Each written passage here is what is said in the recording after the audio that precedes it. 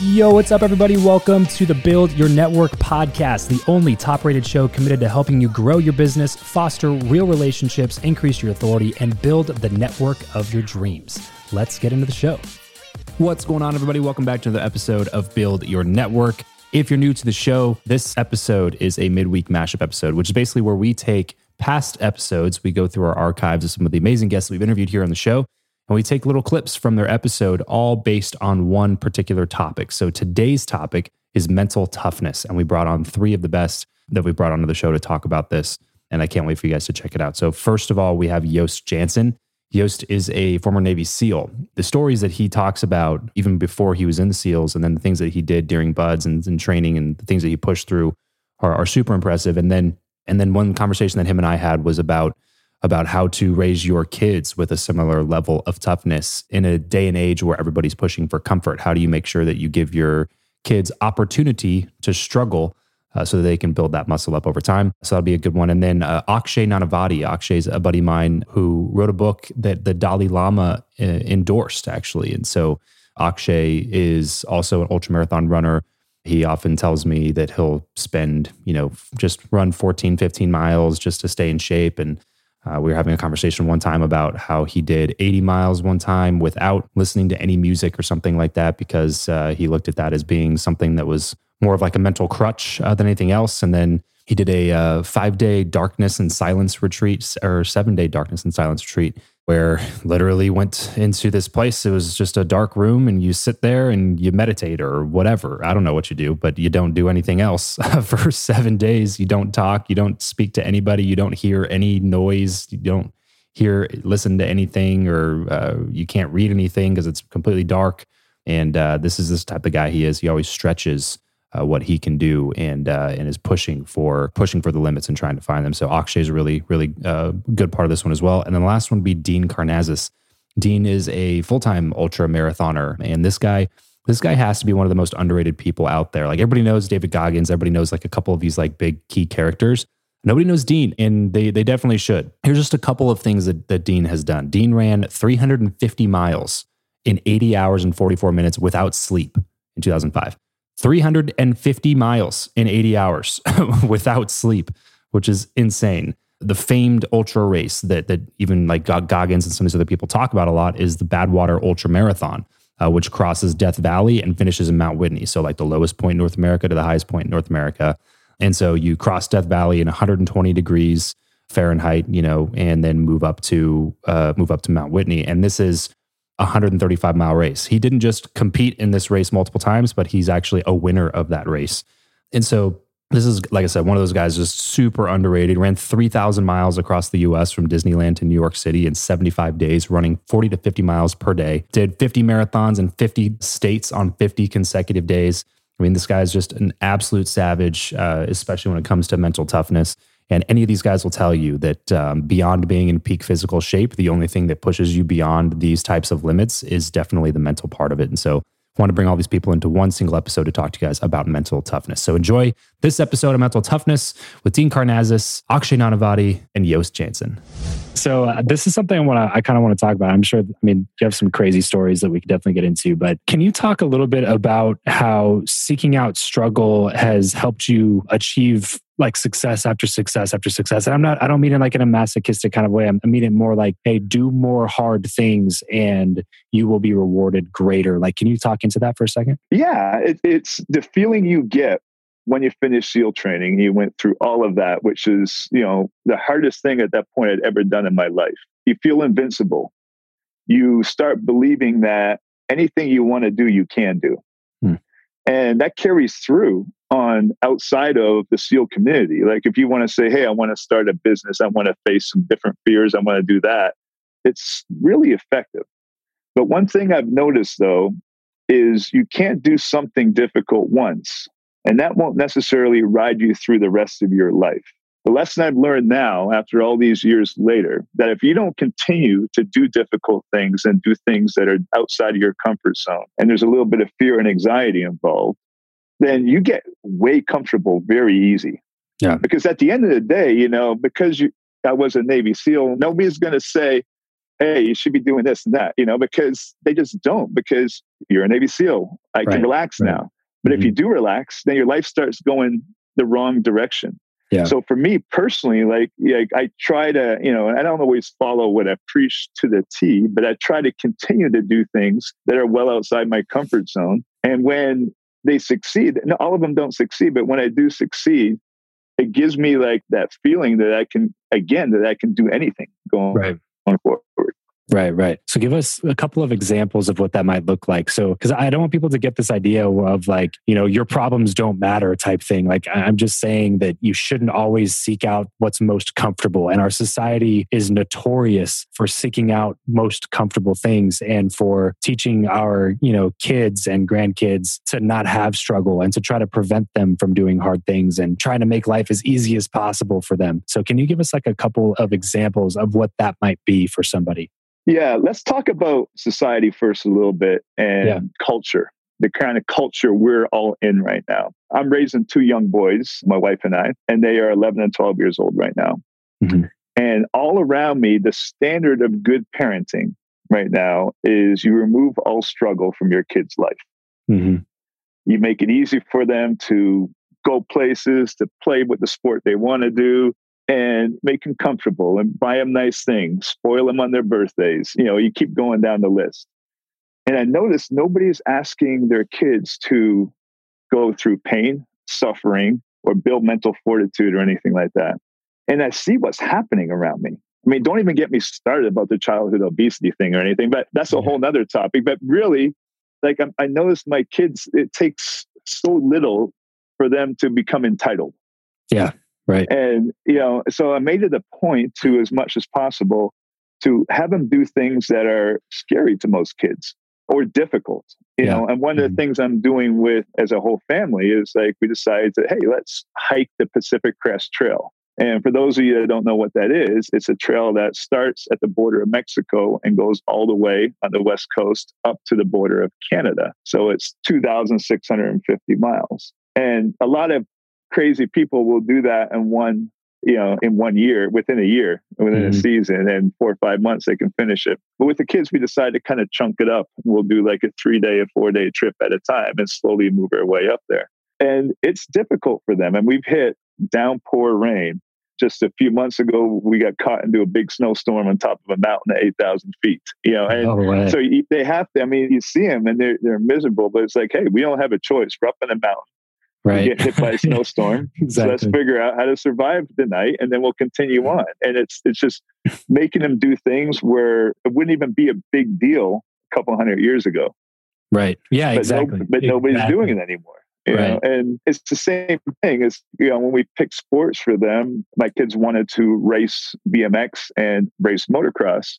Mm-hmm. And it's a sport that it puts you out of your comfort zone. I love seeing my kids like on the starting ramp at the Olympic Training Center, and it's a big steep launch ramp. And when that gate goes down, you're flying and you're immediately in the air off the first jump. And I can see like the tension and nervousness on their face. And I know that they're out of their comfort zone, and they still do it. Like I'm trying to build that pattern. It's like, hey, you don't want to really do this. You would rather be anywhere else right now, but you do it anyway. Yeah. And I love that. And it's so funny that you bring that. I mean, like you said, a couple 100 years ago, it's super normal. Like that's just what you do. Like when you're going to the next town, you walk there, or you're on a horse. You know what I mean? Like that's something that I've really tried. That's why I'm asking. I'm curious about this because it's something I'm really trying to implement to my own life is thinking about like, how are we supposed to live? Like, how are we like, in our biology made to exist?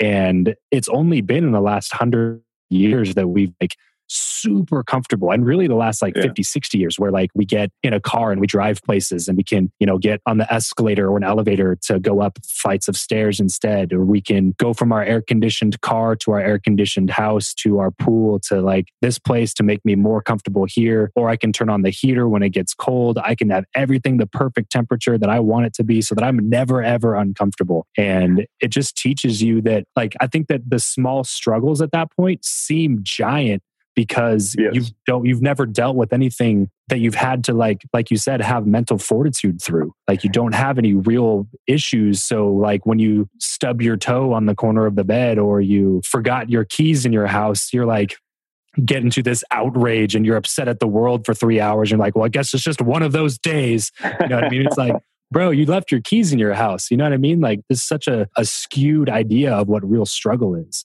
And, I noticed too, there are times like when I'm overseas and, on a tough deployment trip or something like that, like I'm thinking, hey, I'm going to go home and all I'm going to do is chill, relax, and sit on the couch and watch TV and do nothing. And, and then I go home and I do that. And I'm like, wow, this is so not what I thought it was going to be like.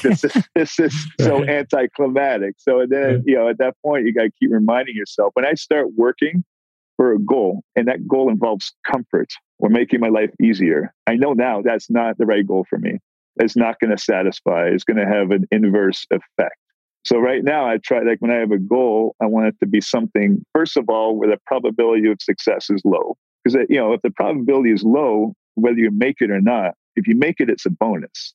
Yeah. But just the fact that you're out there pursuing something that very few people are pursuing is very satisfying. So not like running a 5K or something like that. No, I mean, it's like for me, like right now, with all my past injuries of all these years, it's like something out of reach for me and low probability. Let's say I do a 100-mile ultra marathon. Now, the chance of me being able to finish something like that at this point in my life is very low. And because of that, it's very interesting to me to someday maybe try it.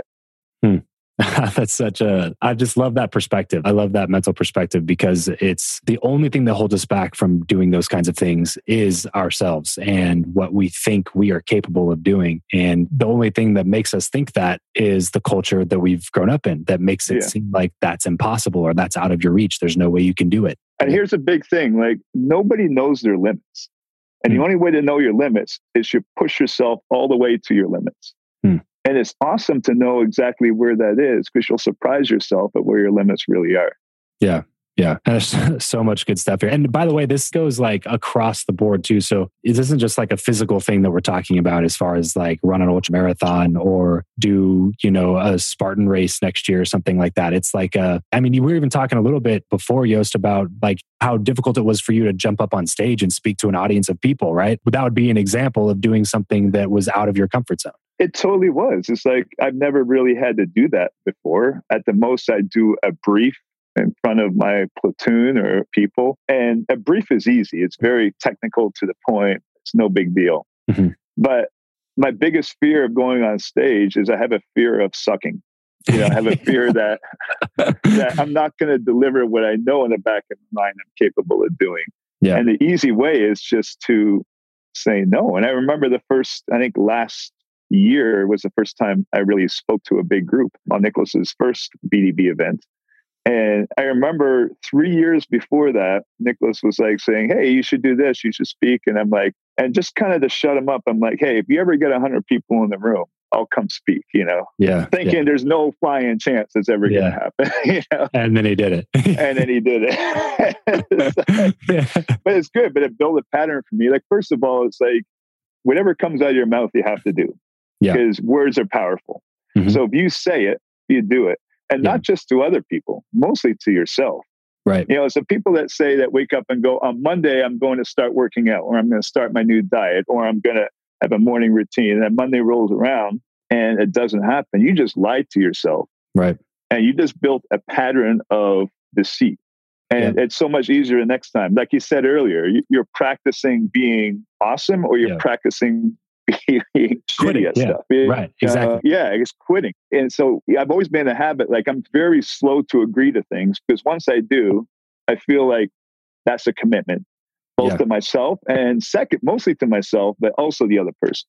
Yeah. Where in our society, we would rather commit to somebody else and let ourselves down every day. You're always practicing something like that. I think people get that wrong is they're like, well, when I get up, that's when I'm practicing that habit of getting up. It's like, no. When you decide to sleep in, you're practicing the habit of sleeping in as well. Like it's both. Like you're always practicing something. You're just either going to practice quitting or you're going to practice sticking in it and getting that extra rep in or getting up when you say you're going to. This episode of the show is brought to you by Indeed. We are driven by the search for better. But when it comes to hiring, the best way to search for a candidate is not to search at all. It's to match and match with Indeed. If you need to hire, you need this platform, guys. I'm telling you, Indeed is your matching and hiring platform with over 350 million global monthly visitors, according to Indeed data, and a matching engine that helps you find quality candidates fast. Ditch the busy work and use Indeed for scheduling, screening, and messaging candidates so you can connect with those people even faster. And it doesn't just help you hire faster. In fact, 93% of employers agree that Indeed delivers the highest quality matches compared to other job sites, according to a recent Indeed survey. And look, guys, one of the things that I wish I would have used Indeed for is this matching service. You can search and search and search and search and search all day long, but to actually be presented with quality candidates, like hiring a recruiter for you that's presenting people that has actually done the work to vet them and bring quality people in front of you, that work by itself is the fact that it's done by a software instead of like a team of high quality recruiters is pretty insane. So they leverage over 140 million qualifications and preferences every single day, which is why Indeed's matching engine is the best one that you can use. It's constantly learning from your own preferences. So the more you use it, the better it gets at doing the job for you. Join more than 3.5 million businesses worldwide that use Indeed to hire talent fast. And listeners of this show will get a $75 sponsored job credit to get your jobs more visibility over at Indeed.com/Travis. Just go to Indeed.com/Travis right now and support this show by saying you heard about Indeed here on the podcast. Indeed.com/Travis. Terms and conditions apply. If you need to hire, you need Indeed. So what was your first ultra run? And for those who don't know what exactly that is, can you kind of define that? Sure. So an ultra marathon is basically anything more than a marathon is considered an ultra marathon. So race wise, they have 50Ks and you go up into 50 milers, 100 kilometers, 100 milers, and they even have 200 milers and stuff like that. So anything more than the 26.2 miles, which is a marathon. Okay. And in my first one, I've actually only done one official race, which was a 50K. Other than that, I do ultra marathons on my own fairly regularly. So I can't even remember. I've done a ton of them. The most recent ones that stand out was one where I just did 80 miles around a 0.2 mile loop. So 400 laps around this 0.2 mile loop for like 20 hours. That was psychological torture beyond the physical torture as well. Why? Why, Akshay? Why? I get that a lot. One of the reasons why I chose to do around the 0.2 mile loop is I want to get to a point where my internal state can be so centered regardless of the external state. Now, I'm not even close to there. This is kind of a lifetime of practice, right, to develop this. But I want to be able to run, whether I'm running a 0.2 mile loop or running in the magnificent mountains of Montana or something, right? Like regardless of the external environment, my internal state is still the same. So running around a 0.2 mile loop offers that opportunity to train. I mean, obviously it's nowhere near as fun as running. I've done some amazingly beautiful runs in like Bhutan or the 17-mile drive in California and Montana, where you're seeing nature, you're in these spectacular areas. Different world than running around this damn loop for 20 hours. Yeah. But it was training to, for most of that run, I had no iPod, no music, nothing. So just being with my mind. And in a way, it's even more challenging than running on a treadmill, because in a treadmill, for example, you can kind of cover up the screen and get lost in the flow of this. In this way, every loop is just this brutal reminder of how little you've actually covered. You know what I mean? Right. So you have to navigate your mind, and man, that's a fascinating battle. Yeah, no kidding. No kidding. Tell me a little. I know we talked about this, like just kind of hanging out one time, but tell me about the darkness retreat that you did, because that's something that I find just super interesting.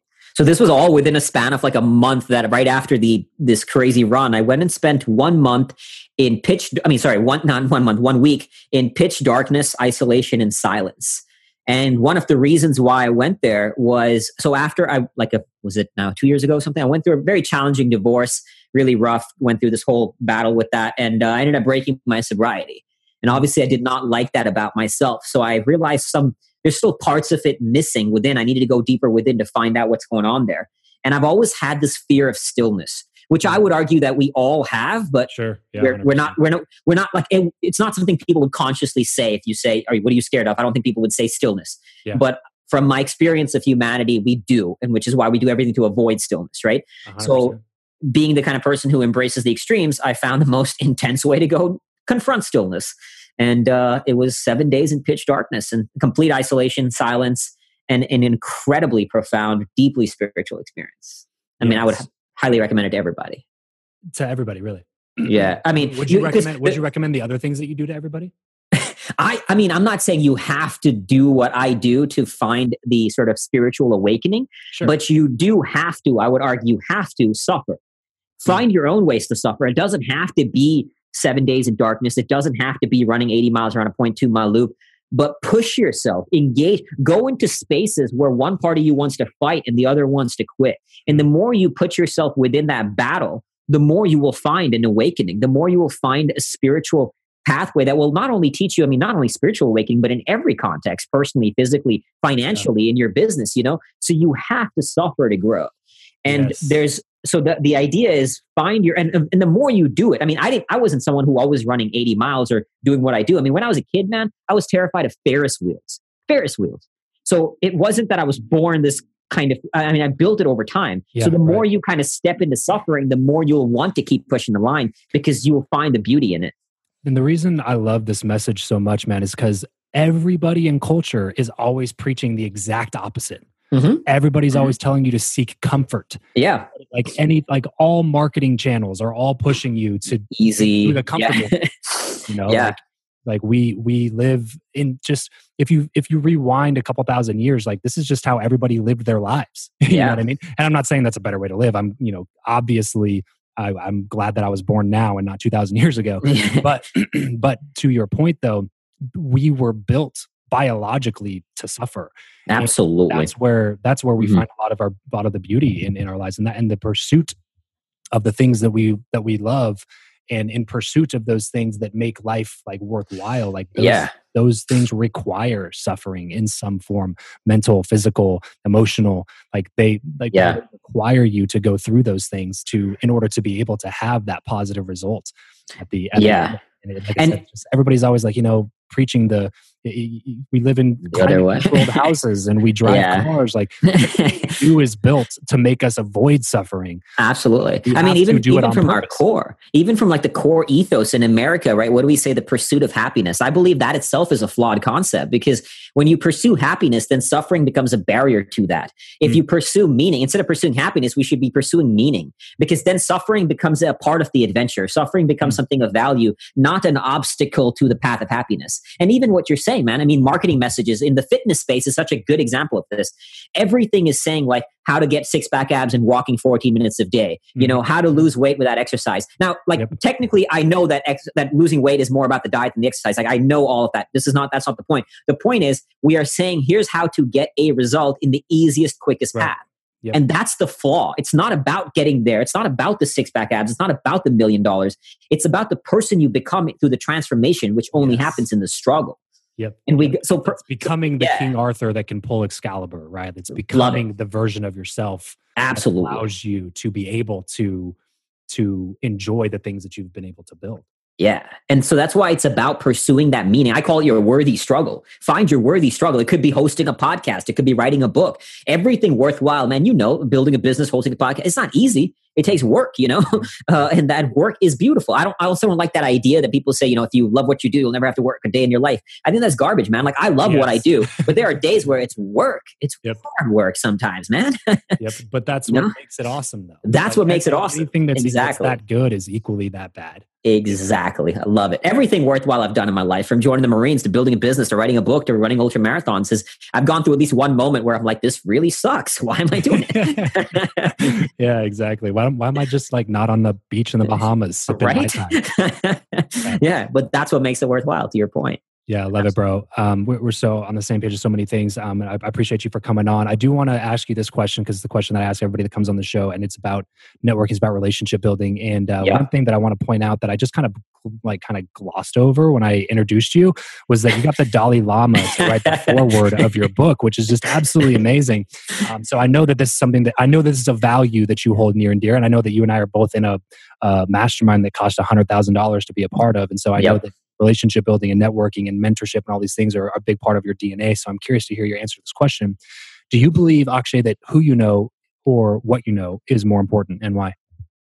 I think it's a combination of both. Obviously, who you know. I mean, we both know that the connections. I mean, success. I hate to say that cliche, but success is a team sport. You know, nothing worthwhile happens alone. It's mentors, it's coaches, it's people you support along the way, people who support you. So it's that team. But what you know also contributes to that, because if you pursue mastery at your craft, like, I mean, there's that book and that quote from Steve Martin: "Be so good they can't ignore you," which I absolutely love. And so if you become that kind of person who is just the highest level at your craft, what you know and who you are, it will draw people to you. You know what I mean? So I think it's absolutely a combination of the both, and you got to be pursuing mastery at both. Love it, man. So what are you up to these days? How can we support you? How can we get to know you better? What I'm doing right now is continue spreading the Fearvana message, helping people navigate their experience around suffering. So I have the book Fearvana. It's on Amazon in Audible, Kindle, paperback. All the profits go to charity. I also have training courses on my personal website to help people pursue mastery at their mind, their body, their spirit, and a course on how do you get publicity. So how did I get the endorsement from the Dalai Lama and stuff like that? How do you get your message out there in the biggest way possible? So I have courses around that, and just spreading that word, man, helping people pursue mastery of mind, body, spirit, and their craft. We've created a culture and an environment where we're supposed to do a certain path, we're supposed to do a certain thing. And what you were saying, the Henry David Thoreau quote, is that most people will never actually figure out what that is, because they just go throughout life doing the thing that everybody says that they should be doing, rather than the thing that they know that they want to be doing and need to be doing, but it's just not traditional. So because it's not traditional, because there's no way to pay a mortgage with that, then there's no way to actually do that in life. And I think it's just really comes down to our values, Dean. Like, what do we value in life? Do we value everybody else's opinions? Because that'll get you nowhere. Do we value our time? Do we value having money or status? Do we value time with family? Like, what are the main values that we have, and how can we shape our lives to match those values? And how can we question those values every once in a while in a healthy enough way to make sure that we're still doing the thing that we should be doing, if that makes sense? It does entirely. And I think you hit on some really good points. One, that point that a lot of people don't think about is, you said people just get tired and they just kind of follow the routine. They get up every morning and they shave, they go to the office, they come home, they're exhausted. Physical health really matters, because to set your own course through life, you need energy. You definitely need to be physically fit. I found that people that have their physical health are much more energetic in pursuing their goals. Otherwise, if you're tired and lethargic all the time, you just kind of fall into a rut and just kind of scrape by every day. And a lot of people, unfortunately, I think, live their lives like that. They get in the car, it's a horrible commute. They grind it out at the office. They might even be doing well at the office. And they come home, they're just exhausted. They want to have a beer and eat pizza on the couch, and they fall asleep and get up the next day and do that. And I always tell people, start by reclaiming your health. It might be counterintuitive. Like, if I'm spending more time running or more time in the gym, how is that advancing where I want to go? It's giving you more energy overall. And I think more physical energy is just going to help you get to where you want to go. For sure. And I think it builds the habit of improving yourself and doing things, making the difficult choices. Instead of coming home and drinking beer and eating pizza, you come home and drink water and have a salad. Like, that's a decision that you used to make that was bad, and bad for you, bad for your health, bad for your family, bad for your longevity. It's bad in a lot of different ways. And you change that habit from making the easy bad decision into making the more difficult but good decision. And that habit is a habit that can take into any aspect of your life, regardless of what it is. And I think health is one of the most black and white ways to start building those kinds of habits. And since we're talking about this now, I want to get into the running that you do, Dean, because this is really, like I was telling you before I hit the record button, I've been going through David Goggins' book recently, Can't Hurt Me. And the dude just has an incredible story and talks about all the things that he went through before he started running these ultras and doing all these, long races and stuff. And up to that point, you're thinking like, man, how much more physical turmoil can this guy go through? And then he runs his first ultra and realizes that it's a completely different game, even from like SEAL training and the stuff that he had gone through already. So when you and I booked this chat, I was really excited to talk to you about this, because it's something that's been on the forefront of my mind recently. Can you talk about a little bit into what was your drive behind like going from running a marathon, 26, 27 miles, whatever the exact number is, and then going into running these ultra marathons where it's literally 100-mile plus races? What was the driving factor, the driving force behind that decision? Yeah, I think a company I work with called the North Face, they have a really great motto, never stop exploring. And I've always had this sense of exploration. And exploration for me is, what is the limit of human endurance? Like, how far can we push our bodies before we break? And so I ran a marathon, as you said, and then I heard about this thing called an ultra marathon. I came across these two guys that were going to run a 50-mile race. And I couldn't wrap my head around it. I thought, hold it, 50 miles? No human can run 50 miles nonstop. And they said, yeah, that's the plan. So I found out where this race was. I thought, I got to try this. I got to throw myself into it. I signed up for the race. I somehow finished the first 50-mile race. And this is back in 1992. Not to date myself, but it's a long time ago. And so at the finish of the 50-mile race, I see these guys I had met who told me about it, and they're high-fiving in the finisher's tent saying, we qualified. And I'm thinking, you qualified for an insane asylum? I mean, what did you qualify for? I'm glad to be alive. And they said, no, we qualified for the Western States 100-mile endurance run. And I said, wait, 100 miles? Are you serious? And the guy's like, yeah, you run 100 miles. It starts at a ski resort in Lake Tahoe. You run to the very top of the ski resort, and then you keep running for 95 miles on a wilderness trail through the mountains. You run all night, you put on a headlamp, you eat while you run, you do everything. You have to forge a river, and you try to get to the finish line within 24 hours. And I was so fascinated with this idea of a human being running for 24 hours, covering 100 miles under their own power. And I thought, that's just fantastic. And I signed up, and I actually finished the race.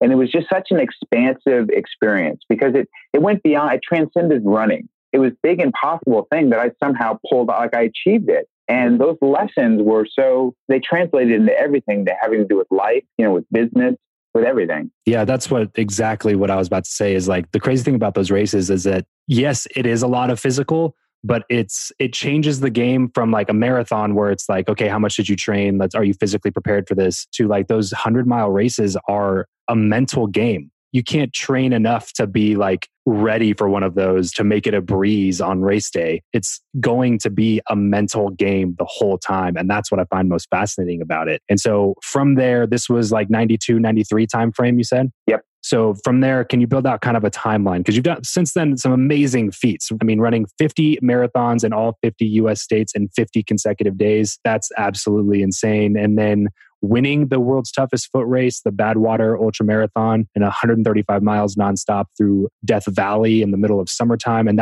that's a race that David talks about in his book as well. So I know that that's something that's like really, really well known in that world. And you were actually winning that race. So build a little bit of a timeline here for some of these like major accomplishments and just walk us through what the thought process was. Yeah. So on that same theme of never stop exploring, I finished this 100-mile race and I thought, wow, that was amazing. Can you possibly go further than that? And I learned of this race called the Badwater Ultra Marathon, which, as you said, is a 135-mile foot race from the lowest point in the Western Hemisphere, which is Badwater, which is right in the middle of Death Valley, not far from Las Vegas, actually. And it finishes on the highest point in the contiguous U.S., which is Mount Whitney. So the idea is to run from the lowest point to the highest point, nonstop, 135 miles, and they hold the race in July. It's very, very hot in Death Valley. So you're not only running this extreme distance, you're running in the most extreme elements on Earth. The highest recorded temperature ever on the planet Earth was in Badwater. It was 134.6 degrees. And people say, wow, it was 100 degrees today. And I tried to go jogging. It was impossible. Imagine running 135 miles in 130 degree temperatures. And that's the Badwater Ultra Marathon. That's absolutely insane. So before we move on from that, can you talk a little bit about prep going into something like that?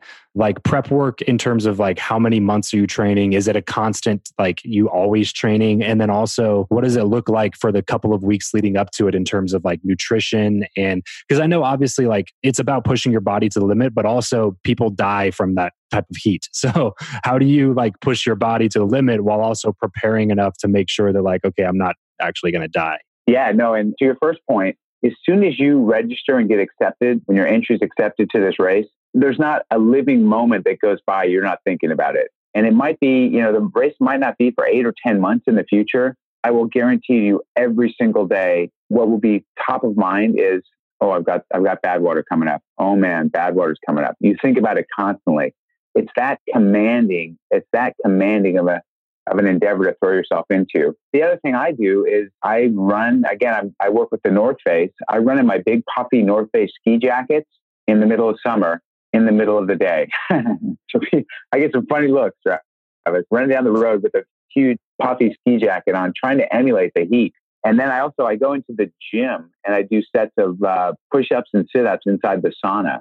And those are some of the ways I train specifically for that race. Got it. So talk to me a little bit about nutrition. How do you stay hydrated? Is this 30 days out from the race? Okay, I got to start eating this to make sure my body has this. How much prep work goes into the nutrition that you give your body before a race like that? It's every day. So it's not just for bad water. It's every day, every second of every day, I look at myself as an athlete. So I view Dean through the lens of being the best animal that I can be.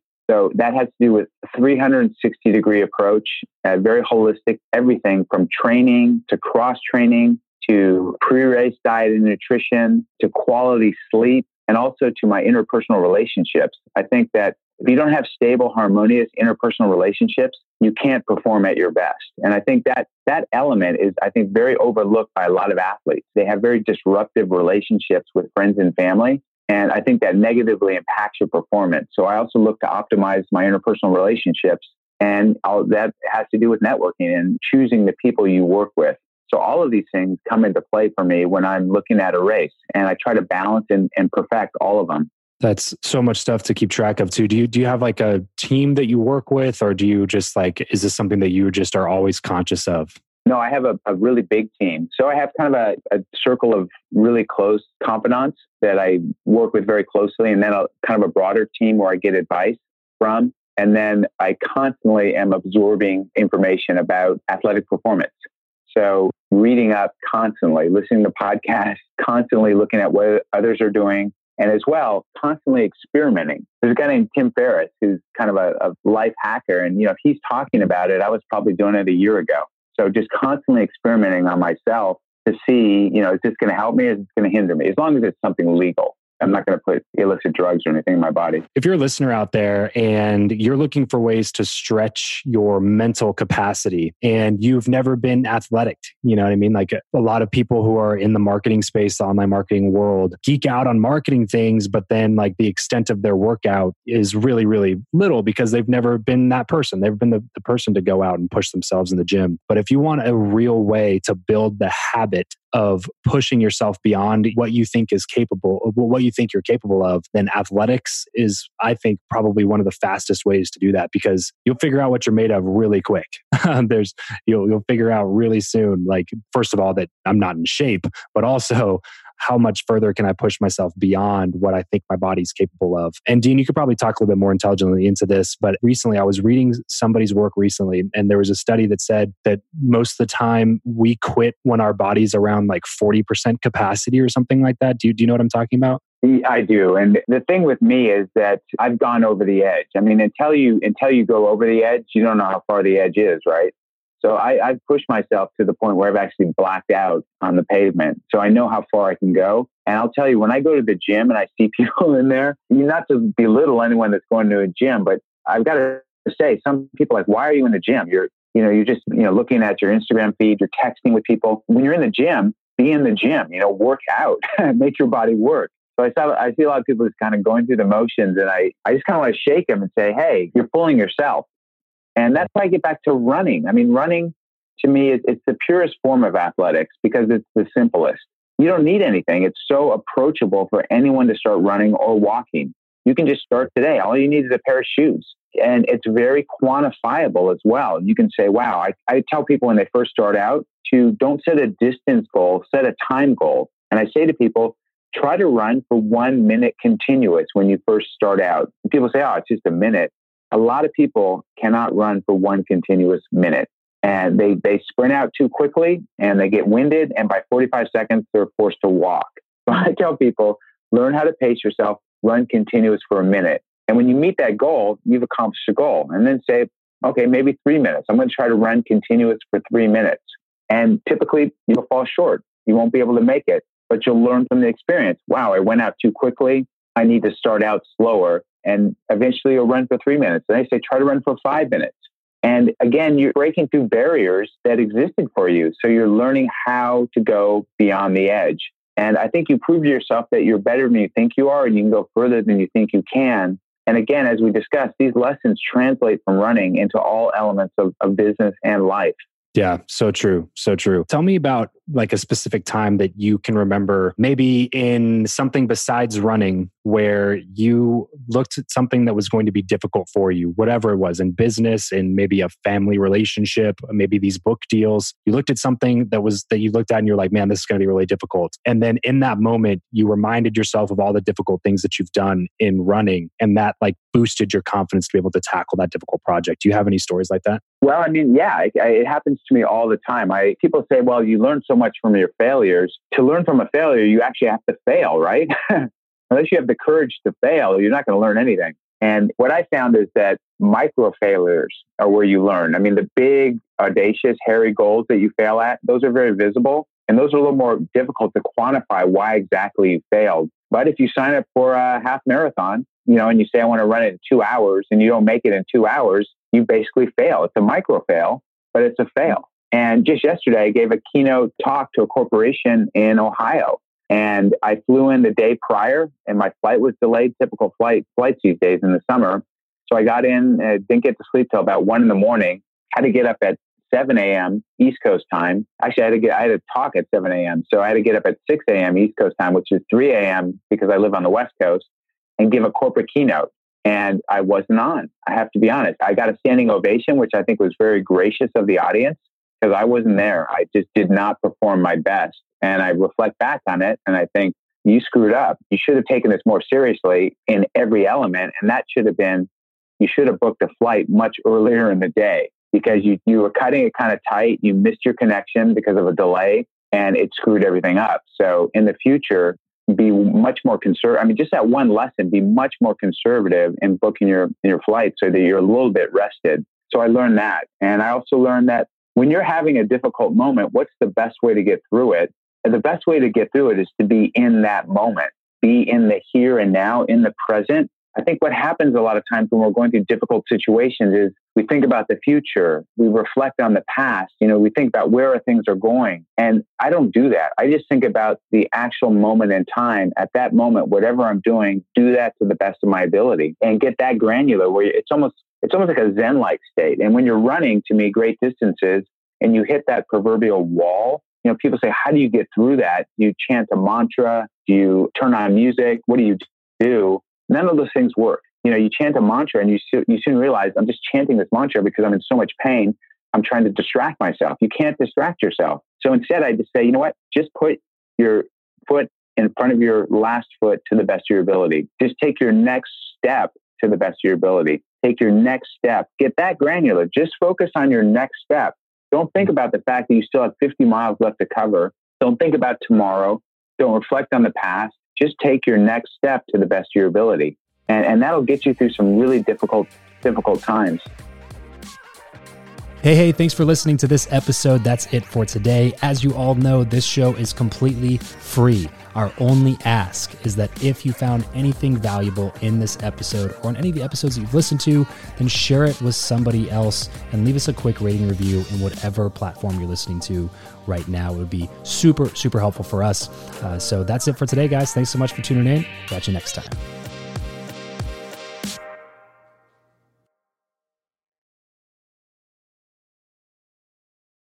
When you need mealtime inspiration, it's worth shopping Kroger, where you'll find over 30,000 mouth-watering choices that excite your inner foodie. And no matter what tasty choice you make, you'll enjoy our everyday low prices, plus extra ways to save, like digital coupons worth over $600 each week. You can also save up to $1 off per gallon at the pump with fuel points. More savings and more inspiring flavors make shopping Kroger worth it every time. Kroger, fresh for everyone. Fuel restrictions apply.